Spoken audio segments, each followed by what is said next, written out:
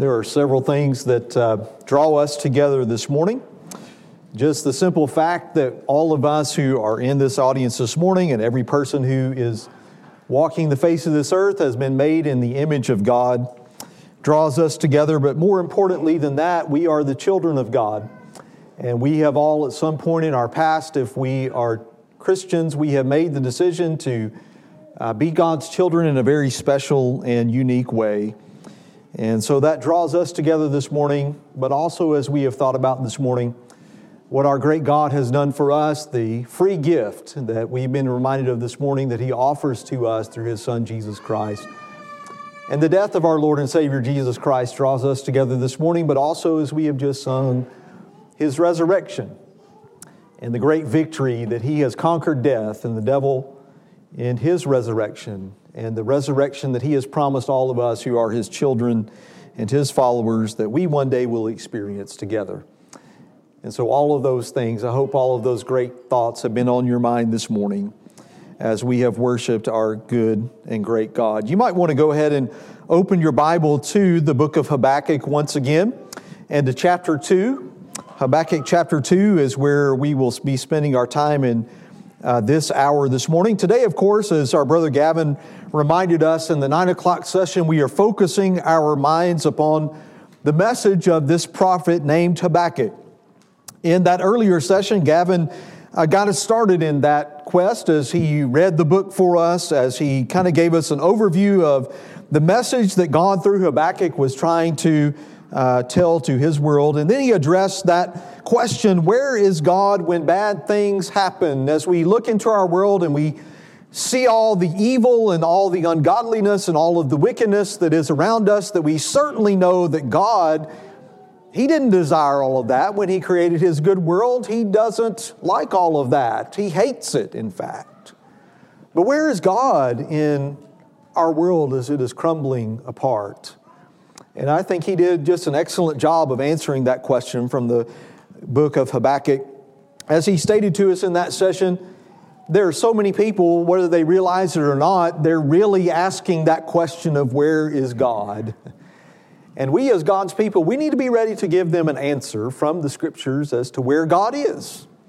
And I think in part, the text that we're going to look at from the book of Habakkuk this morning is going to go along really well with that particular question. And Habakkuk, God really, in this discussion in chapter 2, he answers that question in a very profound way. So I hope you'll keep that question in mind as we go through our lesson this morning. But in this session, we want to turn our attention to the final woe of chapter 2. There are 4 woes, or maybe as you think about it, if you want to include what is said there back at verse 6 about the people saying to this person, woe to him. If you want to include that, there's 5 woes in this chapter. But we come to the final one in our lesson this morning, and we want to consider that. But also along with that, we want to think about the great promise and the great blessing that is found at the very end of Habakkuk chapter 2. So once again, as our brother Don already read for us a few moments ago, let's go back and read the last 3 verses of Habakkuk chapter 2. Verse 18 beginning, what profit is the idol? Is the idol when its maker has carved it, or an image, a teacher of falsehood? For its maker trusts in his own handiwork, when he fashions speechless idols. Woe to him who says to a piece of wood, awake, and to a mute stone, arise. And that is your teacher? Behold, it is overlaid with gold and silver, and there is no breath at all inside it. But the Lord is in His holy temple. Let all the earth be silent before Him. As we think about, first of all, the woe that is mentioned to us in this text, it is that of the worthless idols. As Jeremiah, again, or rather Jehovah, is issuing this series of woes, as I've already mentioned, if you want to include back to verse 9, verse 12, verse 15, and here at verse 19, they are primarily speaking or spoken against, I think, an evil people. Gavin addressed that in the earlier session. That God, through His prophet here, is speaking or giving some series of woes or condemnations, if you will, consequences to, first of all and primarily, the Chaldeans, those who were in Babylon.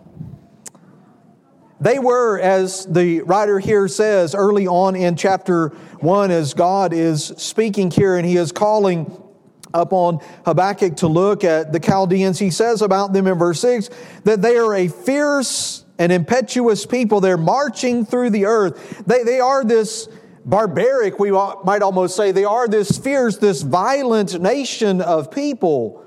And God, of course, through, again, the message of Habakkuk is speaking primarily against them. However, the last of these woes, and it could be even the ones that were mentioned before, but the one that we're focusing on this morning in this hour, the last of these woes was very much not just applicable to the Chaldeans, but it was also very much applicable to God's people, the nation of Judah at this time. As Gavin pointed out to us there in the earlier session, we don't know exactly when the book of Habakkuk was written. We don't know exactly when Habakkuk was the spokesman for God, but it was somewhere toward the end of the nation of Judah's history. And so the northern kingdom, as we talk about the divided kingdom period, the northern kingdom, that of Israel, has already been taken away into Assyrian captivity decades before. But here we are coming down to just those being considered as God's people, as the nation of Israel. Sure, it is truly the case that the Chaldeans were steeped in idolatry. They were a people that by this point were fully given over to idolatry. But as we think about Judah, as has already been pointed out today, Judah wasn't that much better when it came to idolatry. There's a number of passages as you look through the Old Testament, even as you just look into the prophets, that describe for us this message that God was sending through His messengers to warn His people, to encourage His people, to admonish His people, to urge His people to not be like the nations around them, to not be an idolatrous people. And yet this very much was a problem for them. If you go to the book of Jeremiah for just a moment, Jeremiah chapter 44, Jeremiah 44, and I want to just read verse 9 among many verses that we could read here. But God, speaking through Jeremiah, He gives us a very vivid, a very graphic description of their idolatry and the kind of people that they had become by this point. He says there at verse 9, those who fashion a graven image are all of them futile, and their precious things are of no profit. Even their own witnesses fail to see or know, so that they will be put to shame. There is this problem that was going on for generations among God's people, Israel as a whole, and it wasn't just a problem that the northern kingdom experienced, but it was also a problem that their sister Judah experienced. And by the time many of these prophets were writing, yes, again, as they were looking at themselves as God's people and comparing themselves to the nations around them, they would think in their own mind, hey, we're at least not as far gone as they are. We're not as bad as they are. But things were very rapidly tending in that direction. And so Judah was supposed to be, of course, God's chosen people. They were supposed to be different. They were supposed to be unique among all the peoples of the earth. And so of all the peoples on earth at this time, Judah should have been among those who knew better. They should have known, as Habakkuk is saying here, as God is saying at the end of chapter 2, they should have known that God is the maker of all things. And yet here they were, as again, I think God speaking through Habakkuk is primarily describing the Babylonians or the Chaldeans, but also a very relevant message to His own people. They, of all people on earth, should have known that they were the maker of all of these worthless idols. Notice again verse 18, and as he asks these questions, he says, what profit is the idol when its maker has carved it? For its maker trust in his own handiwork. When he takes whatever tool that he is using, whatever implement he is using, and he takes that tool and he fashions that into a speechless idol, there is, of course, this woe that is issued. Of course, of all the people living on earth, those who are in the nation of Judah should have known that we are the makers of these things, and God is the one who has made us. of all the peoples on earth. Judah should have known that the idols that they were carving with their own hands, that they were, as we just read in these two verses, that they were speechless, verse 18, that they were mute, verse 19. They were images, again, verse 19, in which there is no breath at all, that they are lifeless, that they are useless, that they are helpless to the people of Judah, while knowing the truth that it was Jehovah Himself who was able to do all those things that the idols could not. That it was Jehovah who had the ability to communicate quite often with His people and to give them, in the words of Paul, as he is describing to the people there in the city of Athens about the unknown God in Acts 17, that it was Jehovah who had the power to give them life and breath and all things. It's very easy, I believe, for us, not just when we come to the minor prophets or the prophets in general, but it's very easy for us to look at people who have lived before us and to think how silly and how ignorant, and yes, sometimes how stupid we might think that they were when it came to God.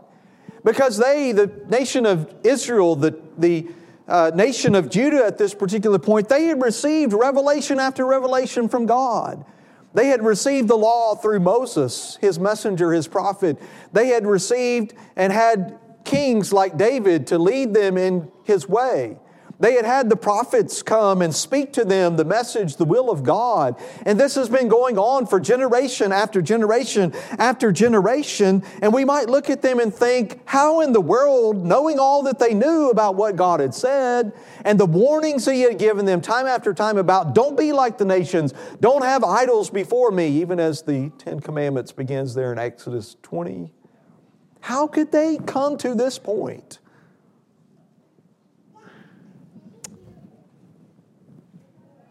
But I would tell you, as we look at ourselves today who claim to be God's people, like Judah, we, not the people that are living around us. It's easy for us, I think, to say sometimes in pride and arrogance and with a very haughty spirit to look at people that are out there in the world and to say, yes, they don't know God. And yes, look at all the idols that they have in their life. And look how far removed they are from what God's original design for mankind was, and to pat ourselves on the back. But like Judah, we who are God's people, we should know today how worthless and how useless and how silly idols really are. And yet, how many idols do we as God's people serve today? I'm not talking about saying that we have some wooden or metal image in our house that we get up every morning and we bow down and we pray to that image. I'm not talking about that at all, but idolatry is very much real. It is very much alive in our culture and in our world, and it is even alive, sadly, sometimes in the life of those who are claiming to be God's people today. How many idols do we, brothers and sisters, serve and worship today? How many idols and images do we make and carve and fashion to please ourselves, just like God's people of old were doing? Yes, we have our idols today. Yes, the problem of idolatry has not gone away.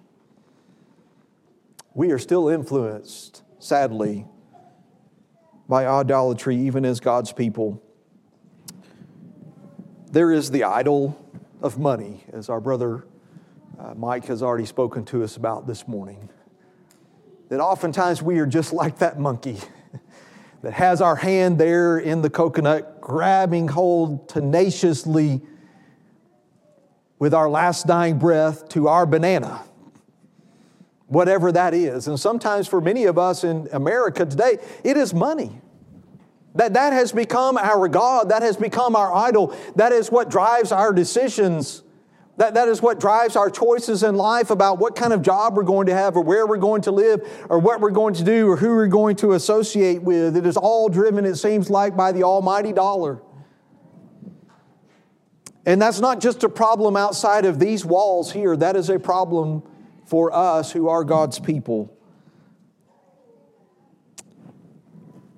How many of us have made and carved and fashioned the image of money in our life. We serve the God and the idol, many of us do in our culture today, and even sometimes among God's people, the idol or the false god of sex. And we have made that the focus of all of our thought and of all of our energy, and we are just doing everything we can to serve and to worship the god of sex. We have allowed the idol of sports to infiltrate our life and to drive all of our decisions and to spend all of our time and all of our money on. We have given into the idol of pleasure and the idol of politics and the idol of entertainment and on and on. We've got a long list of idols, brothers and sisters, in our culture today, among even God's people today. And you know, a lot of those things aren't wrong. In fact, some of those things that I just mentioned on that list are blessings from God. Money is a great blessing that God has given to us. Sex in its proper relationship of marriage, it is a great blessing. It is a gift that God has given to us. Sports can be a blessing to us. It can teach us and our children, if they are involved in sports, a lot of good life lessons about discipline and teamwork and getting along with people and working toward a goal and all of those kinds of things. There's nothing wrong with us enjoying the blessings, the physical blessings that God has given to us, to enjoy some pleasures. Read the book of Ecclesiastes. There's nothing, I don't know, inherently wrong with politics. Perhaps there is, but entertainment, to just kind of step away from our normal routine of life and to just decompress, as we say sometimes. But I fear, even as I look at my own life, that these things have become idols. And Habakkuk's message to the people of God then, and his message to us today, is that those who have idols and those who trust in idols and those who pursue idols, the message is this little 3-word word: woe. Woe to you, he says. Woe to him who says to a piece of wood, awake, and to a mute stone, arise. Let us take the words of this prophet, this faithful messenger of old, to heart, even today. Let us take this word really to heart, to think about it. And in the words of the Apostle John, as he ended that first epistle to God's people in the first century, let us do all that we can to guard ourselves from idols, because idolatry is very pervasive in our culture. And sadly, again, it has invaded the life of all of us who are Christians to some degree, in some way. That's the bad news of the section that we're talking about this morning. Let's think about the good news. There's not only a woe that is issued here, but there is also a great blessing. And the woe, as we spoke of just a moment ago, was those idols that are worthless. The blessing on the flip side is to think about our worthy God and the relationship that we have with Him. Because there is a great contrast here, I think, just in these 3 verses. Unlike the worthless idols that the Chaldeans and the people of Judah had made, and as Gavin said to us a few hours ago, this really is applicable to every nation that has ever been. In contrast to all of those idols that so many peoples have gone after and we go after, here is God speaking through His prophet Habakkuk and saying, God, the maker, the creator of all things, He is worthy. Our God is, again, there's so many contrasts, so many ways in which our God is not like the idols of old or even today. Our God is a God that is very much engaged with us. He is a God who is engaged with His creation. He is not a God who has made all the heavens and the earth and then He has stepped away and said, I'll just kind of let time run out and whatever happens, happens. He is a God that is very much engaged with His creation. He is a God who sees what goes on in this world, and He sees what goes on in my life, and He sees what goes on in your life, for good or for bad. He is a God that more than that, He responds to us when we as His children call upon Him, although sometimes His response is not the response that we are anticipating or the response that we are wanting, but it is always the correct response. And He responds in His time and in His way. And this is the great God that we serve. It's not a speechless idol. It's not an idol that can't talk or communicate or lift a finger to help us in our time of need. God is very much an engaged God. I want you to go to the book of Jeremiah for just a moment. Jeremiah chapter 10, and the early part of this chapter is like what we are reading about here in Habakkuk 2, verses 18 and 19, what we just read a few moments ago in Isaiah 44. Here, the prophet Jeremiah is giving us a picture, a description of idolatry and what happens to those who devote themselves to idols. But I want us to think, as we're thinking about our great God, our worthy God, here on this particular point of the lesson, to think a little bit later here in this chapter as he talks to us about our great God, about our worthy God. So let's begin reading here in Jeremiah chapter 10 at verse 6. Jeremiah 10 and verse 6, "There is none like you, O Lord. You are great, and great is your name in might. Who would not fear you, O King of the nations? Indeed, it is your due. For among all the wise men of the nations and in all their kingdoms, there is none like you. But they are altogether stupid and foolish in their discipline of delusion. Their idol is wood. Beaten silver is brought from Tarshish and gold from Uphaz. The work of a craftsman and of the hands of a goldsmith. Violet and purple are their clothing. They are all the work of skilled men, but the Lord is the true God. He is the living God and the everlasting King. At His wrath the earth quakes, and the nations cannot endure His indignation. Thus you shall say to them, the gods that did not make the heavens and the earth will perish from the earth and from under the heavens. It is He who made the earth by His power, who established the world by His wisdom, and by His understanding He has stretched out the heavens. When He utters His voice, there is a tumult of waters in the heavens, and He causes the clouds to ascend from the ends of the earth, and He makes the lightning for the rain and brings out the wind from His storehouses. Every man is stupid, devoid of knowledge. Every goldsmith is put to shame by his idols, for his molten images are deceitful, and there is no breath in them. They are worthless, a work of mockery. In the time of their punishment they will perish. The portion of Jacob is not like these, for the maker of all is He, and Israel is the tribe of His inheritance. The Lord of hosts is His name." What a stark contrast again that Jeremiah is drawing for us here between the true God, the worthy God, the one who has created all things, in whom we live and move and have our very being, and these worthless idols that cannot do a single thing for us. And so as Jeremiah writes about our worthy God in the passage that we just read, he says to us there that the one who made it all, our worthy and holy and awesome God, that He continues to work in His world that He has created. He continues to work in our lives as His children today, that He, the last verse at least that we read in this section from verse 16 here at Jeremiah 10, just as it was true for God's people of old, the people of Jacob, the nation of Israel, the tribe of Judah, it remains true today that God Himself is our portion. That God Himself is our inheritance. Again, verse 16, the portion of Jacob is not like these.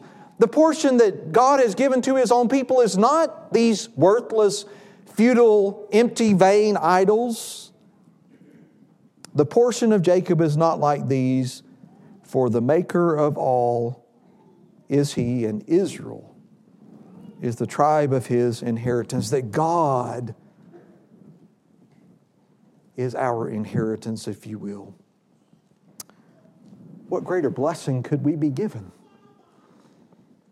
Not all of these things that we devote so many hours to in our lifetime. It's not these things that we chase after, that we pursue with every fiber of our being many times, that are going to be here for a little while and then they vanish. But if we are truly God's children, He is our portion. What a blessing. As we come back to the words of the prophet Habakkuk at the very last verse of this chapter that we are looking at in this hour, Habakkuk just says this very simply at verse 20, in contrast to the breathless, speechless, useless idols, he says, but the Lord is in his holy temple. Let all the earth be silent before him. Our worthy God then remains in his holy temple today. That's just where he has always been. And so as you're maybe continuing to think, at least in the back of your mind this morning, about the question that Gavin introduced to us, where is God in all of this? Where is God when I am hurting? Where is God when I am suffering? Where is God when evil seems to be running rampant in our world today? Where is God? Habakkuk says resoundingly, God says through him, I am where I have always been and always will be. I am in my holy temple.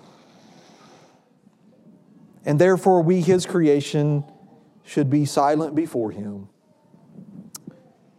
We should be people who are living our lives in reverence for him and for respect for his word and his will. We should be people who are pausing quite often from our often hectic lives to thank and to praise and to honor and to adore our worthy God. And when we do this, we will not be a people who are under condemnation. We will not be a people who will experience woe in our life. No, we will very much be a people who will experience all the blessings that God intends for us to enjoy. And so as we close our lesson this morning, that's really the choice that I think God is putting before all of us, not just this day, but every moment of our lives. That we want to be people who experience woe and hardships and problems in our life, or do we want to be people who will experience the blessings of God? We attended, our family did, Friday night and yesterday, a youth weekend in Garland, Texas, at the Campbell Road congregation, where Brother Jordan Schaus, that's coming to be with us for our youth weekend in a couple of months, is one of the preachers there.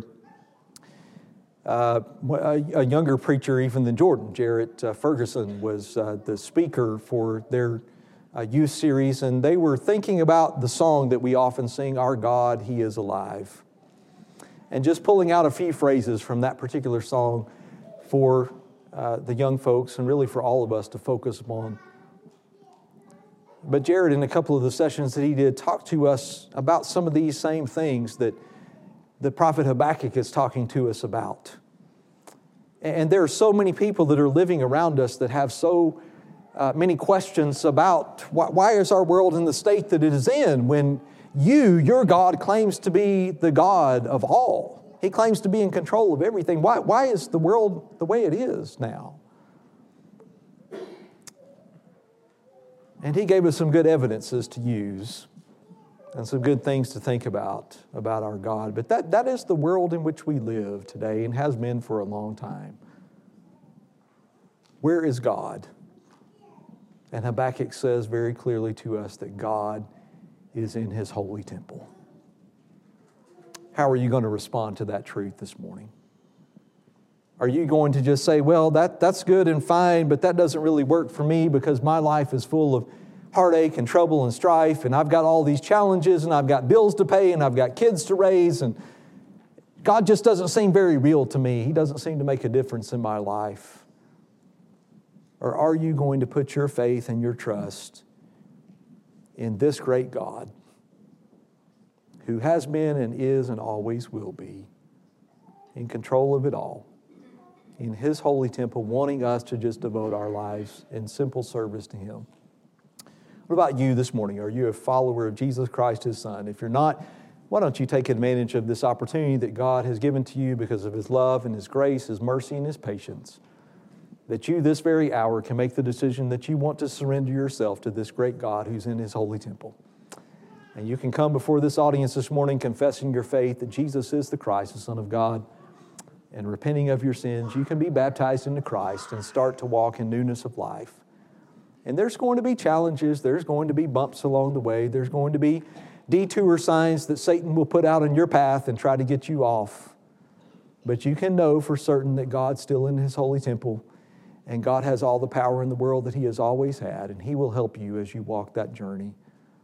if you are a Christian and you're struggling with something, maybe as we have pointed out in the lesson today, you can look honestly at your life and you can see this particular thing, maybe even a good thing or a morally neutral thing, it has begun to take over my life. It has become an idol in my life. Would you not see the value in God? Would you not see the goodness of God? Would you not let that go, throw that out of your life, and commit yourself fully to Him?